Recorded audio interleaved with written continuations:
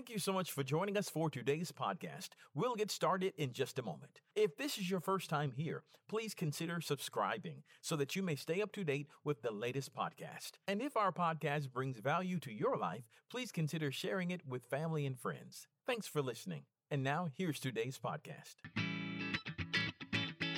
Thanks for joining us for the Covenant Living broadcast with Pastor John Butler of Covenant Life Church, located at 130 Atlantic Avenue in Bremen, Georgia. All right, grab your Bibles, turn with me to Matthew chapter 18. Matthew 18. About that time, disciples came to Jesus. Disciples asked Jesus, "Who's the greatest in the kingdom of heaven?" And Jesus called a little child to him and put the child among them. Bless that little child's heart. Good, Lord. Have to stand in the midst of all these big gruff men. And Jesus said, "I tell you the truth, disciples. Unless you turn from your sins, disciples, and become like little children, you'll never even get into the kingdom of heaven." And then he said in verse 4, "So anyone who becomes as humble as this little child is the greatest in the kingdom of heaven." Lord, would you just add your blessing, your anointing and illumination on your word today. And I pray that you give us the humility to receive it and the courage to put it into practice in our lives. In Jesus' name, amen. Well, we are continuing our series called Humility, the Key to Childlike Faith. Jesus, in this passage, wanted to make it really clear to the disciples that his kingdom was nothing like any of the other kingdoms they had ever encountered on the earth. His kingdom was not about pride and position. The kingdom of heaven is about humility and service. And Jesus was making a clear distinction in their minds. And I want to pick up on that distinction, maybe highlight that a little bit today. And I want to show you what Jesus was talking about. We've been doing this. This is, message number 5, I think, in this series. And I really want to come at it from a different direction this week. I want to show you two passages of Scripture from the Gospel of John. One in chapter 8, one in chapter 10. And I think they'll be familiar to you. In John 8, verse 44, it says this, "For you are the children of your father the devil, and you love to do the evil things he does. He was a murderer from the beginning. He has always hated the truth because there's no truth in him. When he lies, it's consistent with his character. He is a liar and the father of lies." And then John chapter 10, Jesus continues, "The thief's purpose," he's talking about Satan, "is to steal and to kill and destroy." And then Jesus, by contrast, says, "My purpose is to give them a rich and satisfying life." Now, the scriptures that we just read are the words of Jesus about our enemy, the devil. And he said, Satan is a liar and a thief and a murderer. Jesus said the only goal of Satan is to steal and kill and destroy. And then by contrast, Jesus gave up his life that was at the right hand of the Father in order to come and to give us a rich and satisfying life. Jesus came to restore our relationship with God while Satan works to destroy our relationship with God. Do you see the difference? There is a clear distinction between those two kingdoms. They are not the same. And the disciples had never seen anything like the kingdom of heaven. Now, what's the root cause of the difference? What's the real difference between the kingdom of God and the kingdom of heaven? Well, it always comes down to the king. If you're looking for a difference in the kingdom, it always comes down to the king. Here's what the word says about King Jesus. Philippians chapter 2, verses 5 through 8.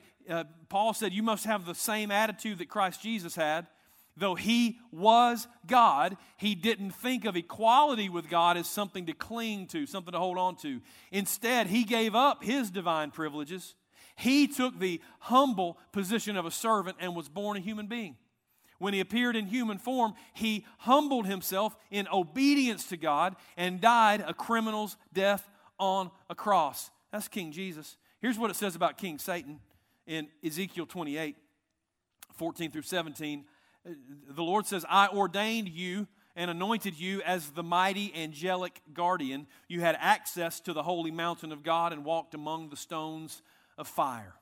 You were blameless in all you did from the day you were created until the day evil was found in you. Your rich commerce led you to violence and you sinned. So I banished you in disgrace from the mountain of God. I expelled you, O mighty guardian, from your place among the stones of fire. What did he do that was so bad? Verse 17 tells us, your heart was filled with pride. Your heart was filled with pride because of all your beauty. Your wisdom was corrupted by your splendor, so I threw you to the ground and exposed you to the curious gaze of kings. Jesus was God, but he chose to operate in humility. Lucifer was created by God and for God, but he operated in pride.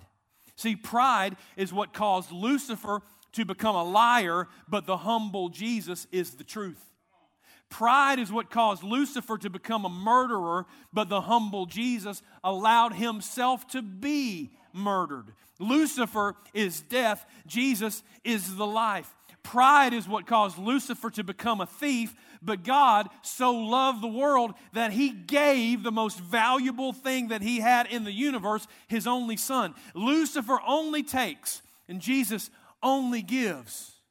Now, here's why that matters. Here's why the distinction matters. And we're going to go back to John 8:44, and I want to emphasize the first sentence of what Jesus said.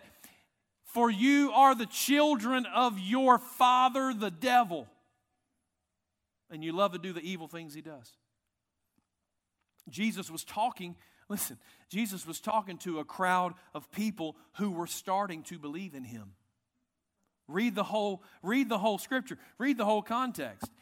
These were people who were considering becoming a follower of Jesus, but they were still full of pride about their Jewish heritage. They were still full of pride. He said, you're just like your father, the devil. Jesus was not really good at this growing the church thing. He just spoke too much truth. He just called it out. He said, you're full of pride just like your father, the devil. He was communicating a spiritual truth to them that we also need to understand. There are only two sides, y'all. There's only two kingdoms. Everybody is naturally born into the kingdom of darkness because of the original sin of Adam and Eve.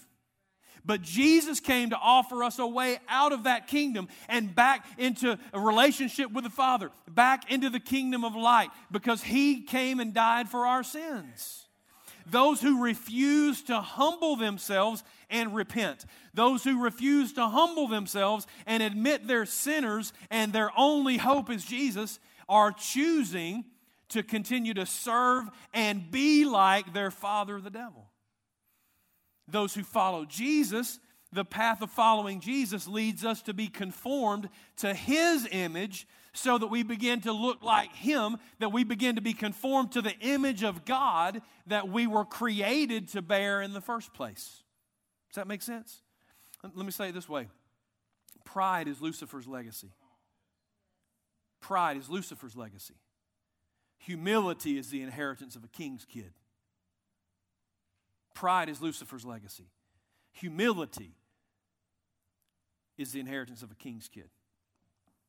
Now, I remember a story that I was told. I've told it before. It's been a little while, but I think this is a perfect application. So, these two parents were awakened one night to what is a familiar sound to all of us parents. They hear a thud, then they hear a cry. And so the parents, loving parents that they are, got up and they walk in there, and there's little Susie kind of pulling herself up off the floor and trying to get back in the bed. And she's still crying. She's hurt. Mostly her pride is hurt, but she gets back up in the bed, and they set her up, and they said, little Susie, what in the world happened? Like, were you having a bad dream and you just kind of flopped yourself in the floor? Like, what's the deal? And Susie said, no, I think I was just too close to where I got in. It's just too close to where I got in. Here's some tough questions, but I think they have to be asked of all of us little Johnnies and little Susies. How close are you to where you got in? How much progress are you making towards becoming like him? Let me be a little more pointed. What family do we resemble the most? Do we look more like our old father? Or do we look like our new one? Do we look more like the father of lies or the father of light? See, pride connects us to the kingdom of darkness and to the king of that kingdom. Humility connects us to the kingdom of heaven and its king, Jesus. So, if we look at ourselves in the mirror of the Word this morning, who do we look more like? See, this week I prayed and asked God, is this Pride series over? Like, we did 4? Is that enough? Are we done? And because people ask me, how many weeks we haven't? I don't know. I never know. I used to think I knew. I don't know how long the series is going to last. We're just going to go till God says it's enough. I thought maybe He was saying it was enough. So I asked Him, and He led me back to the very beginning of the pride problem in the first place, which is what we're reading in the life of Lucifer. And He led us there because I think He's wanting us to see all of the many ways that pride shows up in our lives. Because I hear people say, "Oh, I'm not arrogant at all. I don't think I'm better than anybody." That's just one narrow strand of pride. There's 1,000 ways that pride shows itself in your life. And so we need to go back and see some of the ways that pride expresses itself in our lives. Why? So that we can get it out and look more like our Father. So what did pride do in the life of Lucifer? And that's what we're going to try to figure out. I do want to say this. We read a passage in Ezekiel. We're going to read a passage in Isaiah 14. Not everybody universally agrees that these two passages are about Lucifer, about Satan. Some people believe that they are only about the literal kings that they were written about. But I think, and many people who are way smarter than me think, there's just too much in the passages that could not be fulfilled by a human king. It has to be talking about the power behind that throne, the power behind that earthly king who is Satan. And so I just want you to know as we move in that's the assumption that we're operating from. It's a double reference is what it's called in studying the Bible. It's a double reference. So God is smart enough that He can talk about two things at one time. So like in Matthew 24 and 25, it's a double reference about an event. It's about the destruction of Jerusalem in 70 AD, but it's also about the second coming of Christ. It's a double reference, okay? So I just wanted you to know, not everybody's going to look at these passages and see Lucifer, but that's where we're coming from, and I think you'll understand why. Isaiah 14, verse 12, "How you are fallen from heaven, O shining star, son of the morning. You've been thrown down to the earth, you who destroyed the nations of the world. For you said to yourself, I will ascend to heaven and set my throne above God's stars. I will preside on the mountain of the gods far away in the north. I will climb to the highest heavens and be like the Most High." And then let's go back to Ezekiel 28, verses 12 through 14. "Son of man, this funeral song for the king of Tyre," and we're understanding it to mean the spiritual power behind that king. "Give him this message from the sovereign Lord. You were the model of perfection, full of wisdom, exquisite in beauty. You were in Eden, the garden of God. Your clothing was adorned with every precious stone." And then it lists all the stones that were in his clothes. "All beautifully crafted for you and set in the finest gold. They were given to you on the day you were created. I ordained and anointed you as the mighty angelic guardian. You had access to the holy mountain of God and walked among the stones of fire." Now, these are the two biggest passages about the characteristics of Satan, of Lucifer before he became Satan, and that process of becoming. So what we want to do is look at Lucifer's legacy and find out what it was that pride did in his life. And so today I want us to talk about that pride leads you to self-promotion. Self-promotion. All right? Lucifer was a created being just like us. And just like us, everything he had came from God. You do realize that everything we have comes from God, right? Every good thing, every good gift. This is James chapter 1. Every good gift comes down from the Father of lights, in whom there is no shadow of turning. Everything we have comes from God. Now look at what God did for Lucifer. He was beautiful. He was strong. He was talented. He was wise. He was well-dressed. He was anointed. He was appointed. He was ordained. He had an intimate relationship with God. He had access to the throne. He was a protector of something that was precious in the eyes of God. By implication, you can assume that he had influence, he had power, he had authority. All of those things were gifts from God. They were gifts from God. God did not have to give him what he did. He could have made him strong without making him beautiful. He could have made him efficient in whatever task it was he was created to do without making him wise. He could have clothed him without making him adorned in splendor the way he was. Those were just gifts of extravagance from the Father. They were just gifts of grace, just expressions of love from the Creator for the creation. God was better to Lucifer than he had to be. So what happened? What happened? And look at, God has been better to us than we deserved, hasn't he? He's been better to us. So why are we not always faithful to God? Why do we turn our backs on the Lord the way Lucifer did? What happened in the life of Lucifer? It was his inner dialogue. That's where it started. It was his inner dialogue. It's the way he talked to himself about himself. The Bible says, he said to himself, this is Isaiah chapter 14. He said to himself, I'm going to ascend. I'm going to establish my throne. I'm going to be like God. I'm going to rule and reign. He started to notice how beautiful he was. He started to notice how powerful he was. He started to notice the influence he has. He started to notice his effect on the people around him, and he forgot who it came from and what it was given to him for. And he convinced himself that he was superior. He convinced himself he was special, even that he was divine. The creation who was somehow equal to, or maybe even a rival of, the Creator. And the Bible says, you say, well, John, he's just trying to figure out who he is. The Bible calls it what it was. It was pride. He said, you got full of pride. He got proud of gifts he didn't even earn. And he created this narrative in his mind of his own greatness.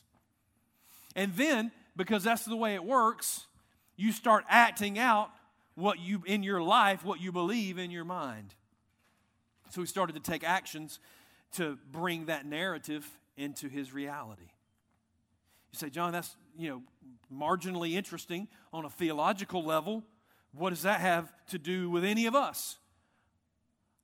How many people do you know who have shipwrecked themselves because they got proud over a gift that God gave them for His honor and for His glory and for His service, and they turned it in upon themselves? You see, if there's ever been a generation where that's happening, it's happening now. It's happening faster and with more people than ever before, because we have platforms now that will allow you to promote yourself like never before. We have tools in our hands for self-promotion that boggle the mind. You can have a little bit of talent, and I mean a very little bit of talent, and a whole lot of self-promotion, and you can create an empire around yourself in a matter of months that 30 years ago it would have taken decades to build. And you'll be the center of your little universe, and the sky will be the limit for you. And that's everywhere. They call them influencers, celebrities, all kinds. So what's the inner dialogue of a person like that? Inside, they're saying to themselves, I'm going to be the greatest. I'm special. There's something different about me. I'm going to climb this ladder of success. I'm going to go start my own company. I'm going to build my brand. I'm going to launch my label. I'm going to have my own channel. I'm going to rule the world. That sounds kind of familiar, doesn't it? That's almost verbatim what Lucifer said to himself about himself. And all the while, people are using the gifts and the blessings of God, even the anointings and appointings and ordination of God, to promote themselves. No submission to God about the timing of whatever they're going to do. No questioning Him about the direction or about the focus of their lives. Just as soon as they saw a gap, man, just as soon as they saw an opportunity, they shot through that thing like a tailback on Saturday afternoon. They're going to go make it happen. And just like Lucifer, it's rooted in pride. It's the legacy of Lucifer. And it looks nothing like our Father. Self-promotion is not an act of humility and is not becoming for a king's kid. You see, I don't know if you pay attention to what's going on in the culture around us, but how many times a week do you hear people appealing to you to have an inner dialogue about your greatness? Do you all not see the commercials? Do you not see the books? Do you not see the magazines? Do you not hear? Pay attention to what's going on around you in your culture. They'll tell you all the time, there's greatness inside of you. People say all the time, you're destined for great things. They tell you, preachers will even use the pulpit to tell you, God will make your dreams come true. Just get God on your team. Just get God on your side. You were made for this. Go take what's yours. God will make it happen for you. But for children of God, we can't accept that without running it through the filter of Scripture first. And as a child of God, we know that the only thing great in us is He who is in us. We know as children of God that it's God who creates and controls our destinies for His honor and for His glory. We know that our dreams have to be laid on the altar of sacrifice so that His kingdom can come and His will be done above all things. Listen, stop listening to people who are trying to change your inner dialogue in ways that don't line up with this word right here. Don't let people encourage self-promotion. Why? Because it's a fast lane to destruction. Why? And it can't be named among children of God. Why? Because we have a purpose in our lives, and that is to bring honor and glory to God. And you can't promote yourself and promote Jesus at the same time. Besides that, the dirty little secret of self-promotion is that what you build, you have to maintain. You put yourself there. You got to keep yourself there. Look at Psalm 127. Unless the Lord builds a house, the work of the builders is wasted. King James says they labor in vain that build it. Unless the Lord protects a city, guarding it with sentries won't do you any good. Look at verse 2. It's useless for you to work so hard from early morning to late at night, anxiously working for food to eat or for money in your bank account. For God gives rest to His loved ones. When God puts you there, you rest in what God's given you. You didn't work to get it. You don't have to work to keep it. Right? I'm not saying anything about hard work. I'm saying in the position that God placed you in, He places you there, He's going to keep you there. You can lay down your head at night and you can rest. You don't have to be up all night anxious about trying to keep yourself in a place where you put yourself. If you build it in your own power, you have to maintain it in your own power. But what God builds, God maintains. What God builds, if He builds it by His power, then the gates of hell will never prevail against it. Nothing can stop it. But if we exalt ourselves, it's going to come crashing down. It's just a matter of time. And if it doesn't happen in this life, I promise you, in the next, when you stand before God, you'll watch everything you built in pride, everything you promoted your way to will crumble and fall away, and you'll be left with nothing. God told Lucifer in those verses, you say I'm going to rise up, but I'm telling you, you're going to be brought low. Pride precedes the fall. Where you find pride, just wait on it, the crash is coming. It may be the most common theme of Proverbs and many of the Psalms as well. Pride doesn't pay, but humility gets rewarded. Pride doesn't pay. Humility gets rewarded. Here's what Jesus said about self-promotion. He took some time in the Gospel of Luke. It records it. Jesus noticed. See, you just can't take Jesus anywhere. Jesus, he speaks truth everywhere he goes. He got invited to a dinner. Jesus noticed that all who came to the dinner were trying to sit in the seats of honor near the head of the table. Y'all watch people do that? It's funny, y'all, to watch people like jockey for position. And Jesus gave them this advice. I would venture to add probably unsolicited advice. But Jesus said, when you're invited to a wedding feast, don't sit in the seat of honor. What if somebody who's more distinguished than you has also been invited? The host will have to come to you and say, give this person your seat. Then you'll be embarrassed and you have to go take whatever seat's left at the foot of the table. Instead, take the lowest place at the foot of the table. And then when your host sees you, he'll come and say, friend, we have a better place for you. And then you'll be honored in front of all the guests. For those who exalt themselves will be humbled.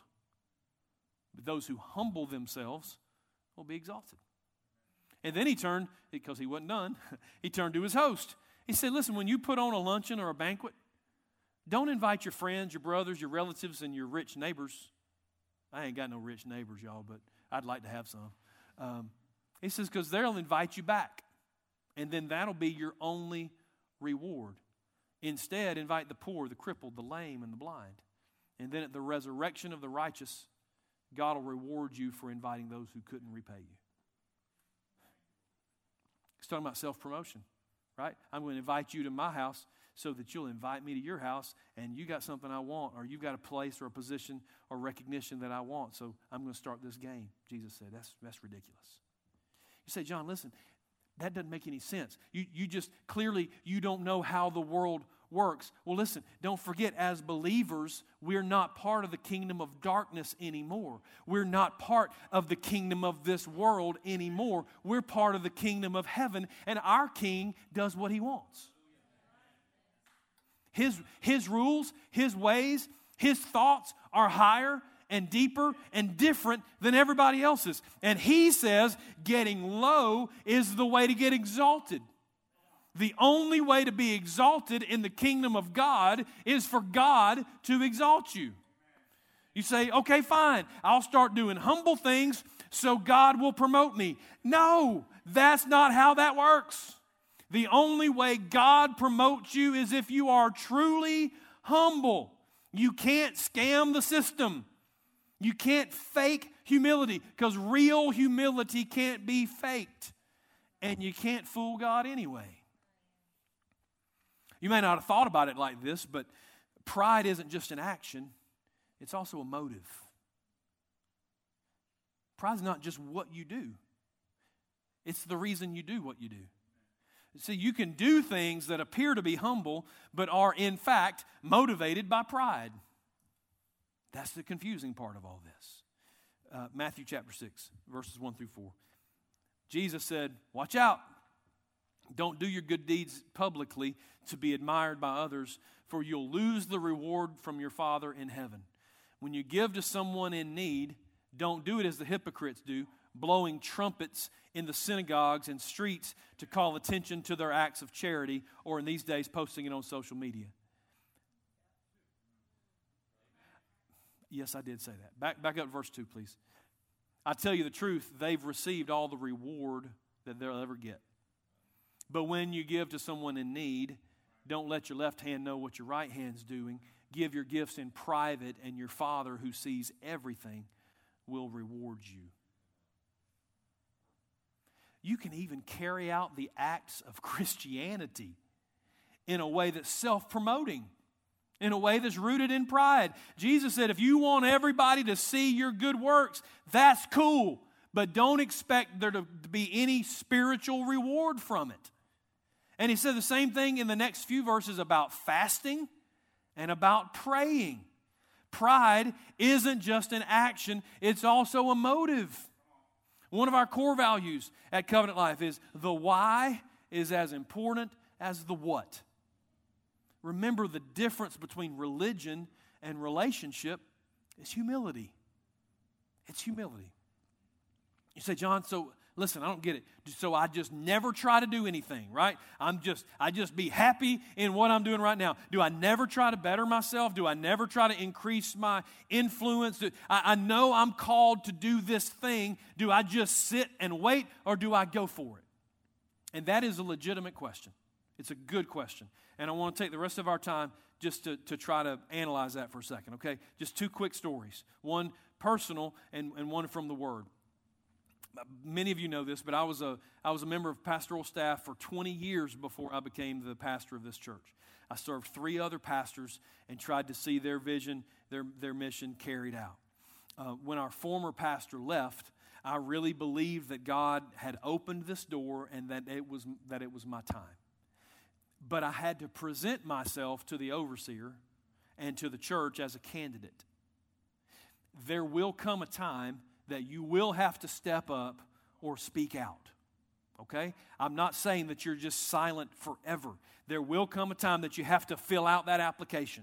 You will have to present yourself as a candidate. You will have to go and get that training, get that education, get that certification that will open the door for whatever's next in your life. That in and of itself is not an act of pride. What you have to do is check the motive behind it. Why are you doing what you're doing? Ask the Holy Spirit to check you. The Bible says that the Holy Spirit is going to teach what Jesus came to show us, right? So Jesus is the Word of God. So the Holy Spirit is the sword of the Spirit is the Word of God. And the sword of the Spirit is sharper than any two-edged sword. He can divide, with the sword of the Spirit can divide bone and marrow. He can tell you whether your actions are motivated by pride or by humility. So if you ask Him, He will tell you, and if it hurts your feelings, He'll try to help you get over that too. All right? But He'll tell you. Is it an act of obedience or is it self-promotion? Are you doing it with the blessing of God or did you not even check with Him? Is it a door that God opened for you or did you just go check enough windows until you found a way inside? It's both action and motive. And for it to be an act of humility, it has to be both. Now, here's a second story. In the book of 1 Samuel, it recounts the rise of King David and the fall of King Saul. And it's really a fascinating book if you haven't read it. Saul falls into sin. Why? Because of pride. It leads him into rebellion, and God rips the kingdom of Israel from him and sends the prophet Samuel to anoint David as the next king of Israel. Saul began to be violent. He just began to hate David and be violently paranoid to the point that he tried to murder David multiple times. See, it only takes 3 times of somebody trying to kill David before David goes, I think he's trying to kill me.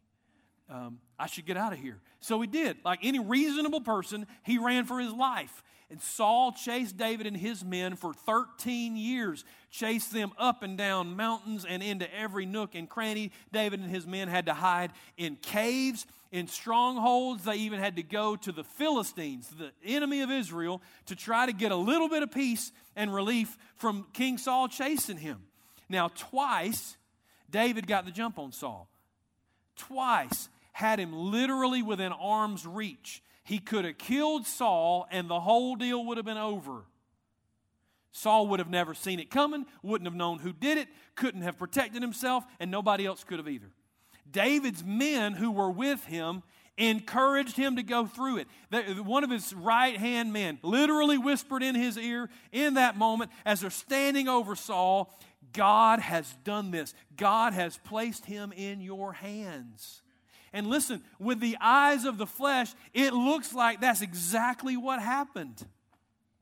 But both times David said, nope, This is God's anointed king for this moment. If he wants another king, he'll have to put another king in place because I'm not touching what God has anointed. God will have to remove him before I become the king because I'm never going to do it myself.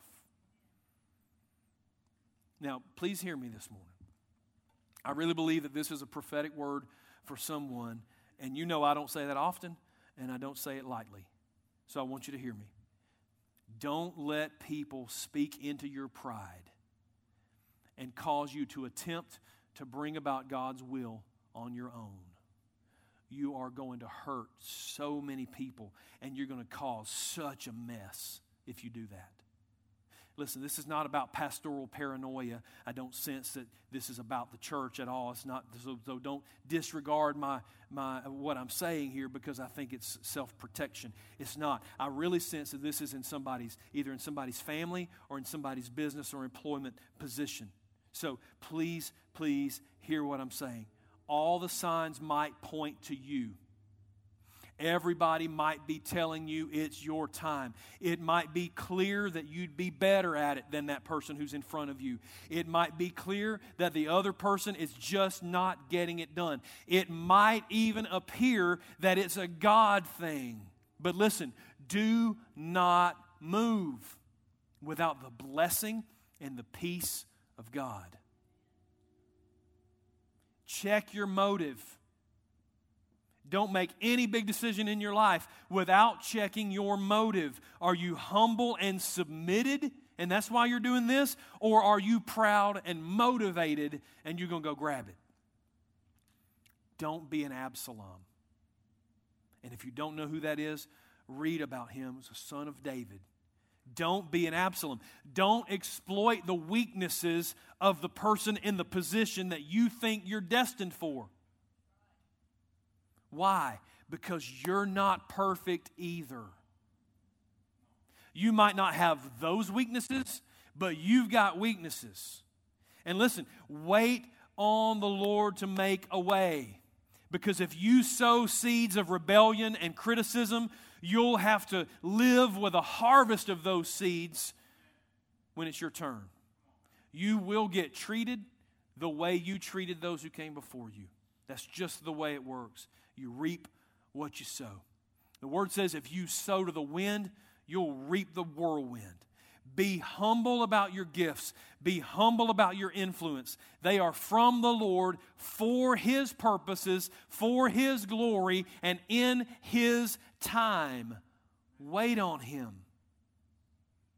There were many times while serving other pastors that people would either imply or just flat out tell me they would rather follow me, they'd rather hear me preach, they'd rather I'll be the pastor.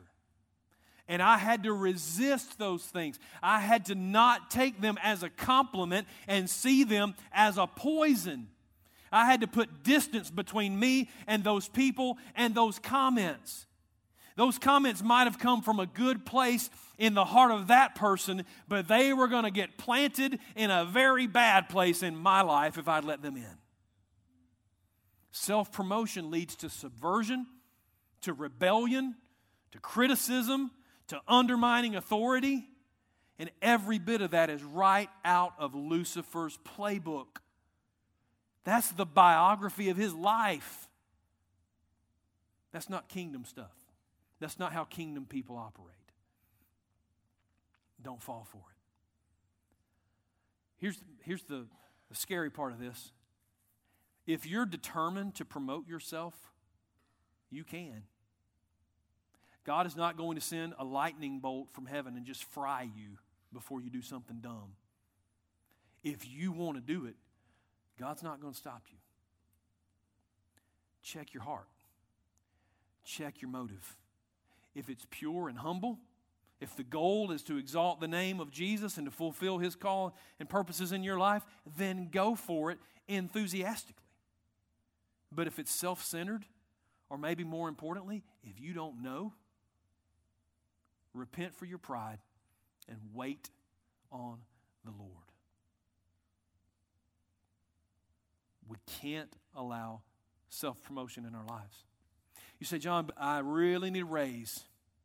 John, I really need a promotion. I've got to tell the boss how good I am at what I do. I've got to shine the light on my achievements. I've got to help them see my capabilities. How do I advance myself if I don't do this?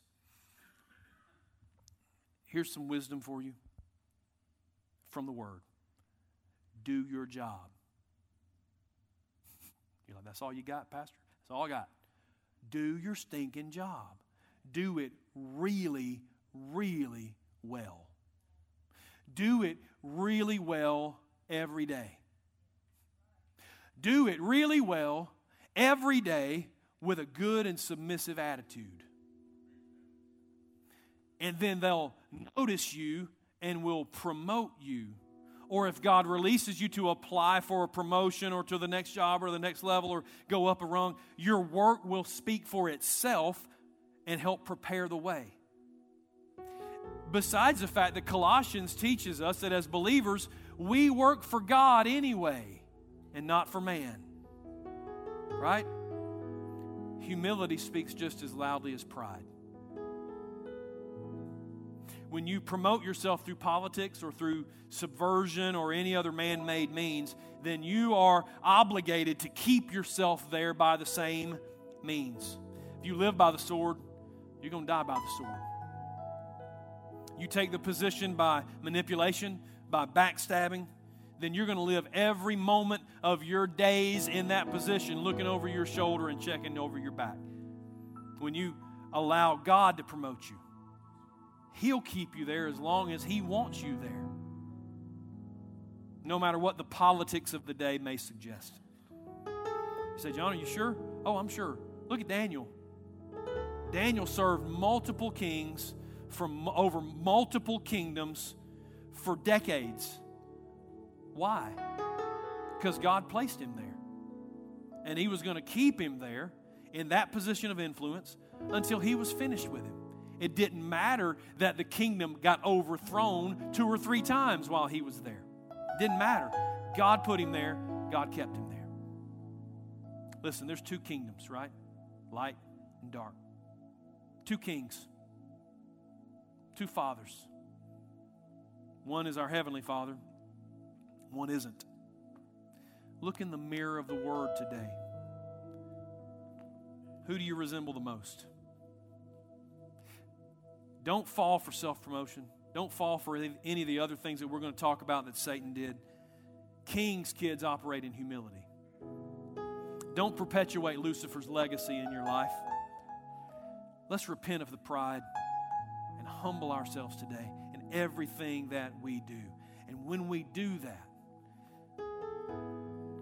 every day we pick up the Word and we'll start looking more and more and more like our Father. Y'all stand with me, please. This altar is open. I want you to come and pray if the Lord's leading you here. It's not just about this message. You can pray about whatever's going on in your life. You've got a relationship issue. You got a financial issue. You got a job situation. Whatever it is, nobody's going to make any assumptions about why you're coming to the altar. And at the end of the day, it doesn't matter what anybody else thinks anyway. If God's calling you here, here's what I know. He'll meet you here. So they're going to sing a song after we pray. Y'all come on and pray. Father, in the name of Jesus, I thank you for your word today. I thank you for your love for us. I thank you for your Spirit who enables us to live a life of humility. It's only through your grace, it's only through your power, through your Spirit that we can do this. But God, I pray that more and more we surrender ourselves to your Spirit and to your humility in our lives. In the name of Jesus, we pray. Amen. We pray that you have been blessed and inspired by today's Covenant Living broadcast. To find out more information about our ministry, just visit our website at www.covenantlifewestga.org. You can find this video there on our homepage. Just click the YouTube button and make sure you subscribe to our YouTube channel. Give us a call at 770-537-3747. That's 770-537-3747.